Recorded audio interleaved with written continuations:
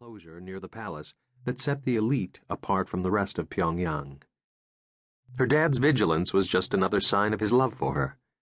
Even here, in the safety of Paris, he couldn't seem to relax. Across the table, his strong, square features were frowning, his eyes scanning back and forth, up and down the street, as though he were waiting for someone to join them. Sung Kim couldn't see his feet, but she could hear the nervous tapping of one of his shoes against the pavement. "Having a good time, Dad?" she asked him. He nodded but said nothing. Her father had a great sense of humor, but she couldn't remember him smiling since the day they'd arrived. "Hey," she said, "I'm a big girl now, and I'm perfectly safe here." She glanced over her shoulder toward the kitchen, then made a mock-serious face at her dad. "The waiter's the only one you've got to look out for." This time he did manage to smile, but his eyes never left the street. Sung Kim followed his gaze but couldn't tell what he was looking at. The street was busy, clogged with the Mercedes taxicabs that flooded Paris. From the sidewalk she heard a number of languages, French, of course, but German too, in addition to Italian, Japanese, and English. It wasn't hard to pick out the Americans. All you had to do was listen. It wasn't only their distinctive English, the same English Sung Kim spoke. It was the way they talked. Overly loud, aggressive, obnoxious. "We own the world," their manner shouted, "and we'll act any damn way we want to." Sung Kim turned back to her mom, but a sudden commotion over her right shoulder brought her eyes back around to the sidewalk. Two men had pushed their way right up to their table and stood staring at the three of them. Short men in American clothing, tan slacks and flowered shirts not tucked in. The heavier of the two was carrying a newspaper. "No!" Sung Kim's dad shouted as the man raised the hand carrying the newspaper. She heard what sounded like a sharp cough. Her father's hands flew toward his throat as he fell back into his chair. "Dad!" she screamed as she started for him. Before she got there, Sung Kim heard a second cough.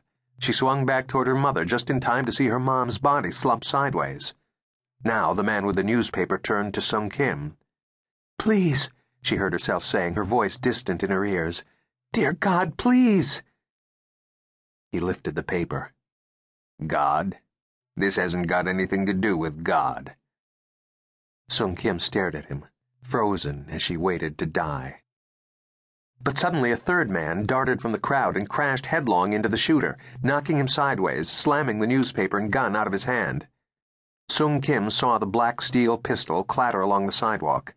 The shooter's partner pulled the gunman to his feet, and they raced off into the mob. Sung Kim couldn't make herself move, or look at her parents. She tried to form a thought, but it was impossible. A moment later, the man who'd saved her life grabbed her arm and yanked her toward the street. "Quickly," he said in Korean. "We cannot stay here." "But," Sung Kim said, "I can't—" She tried to pull the man's hand away. "My parents," she said. "I can't leave my mom and—" "Now!" He jerked harder on her arm. "The Americans are monsters. They murdered your parents. They won't quit until they kill you, too." Sung Kim pried at his fingers, but he was too strong. "No!" she hollered as he dragged her toward a waiting taxi. "You can't make me—" Her voice died as he pulled the taxi door open and shoved her inside. The Mercedes accelerated hard. Sung Kim swung around in the seat, desperate to see her parents. The crowd had finally realized what happened. A tall woman was the first to reach her mom, to extend her hand and close Sung Kim's mother's eyes.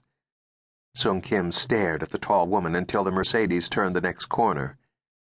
Her shoulders slumped as she began to cry. Back at the salon de thé, the tall woman stepped into the street to make sure the Mercedes was out of sight before she turned back to Sung Kim's parents. "Okay," she said in English. "They're gone." Sung Kim's mother rose from the chair first, followed by her husband. They came around and stood facing the crowd, which had grown even larger as word of the shooting raced up and down the street. The tall woman smiled at the astonished faces around them.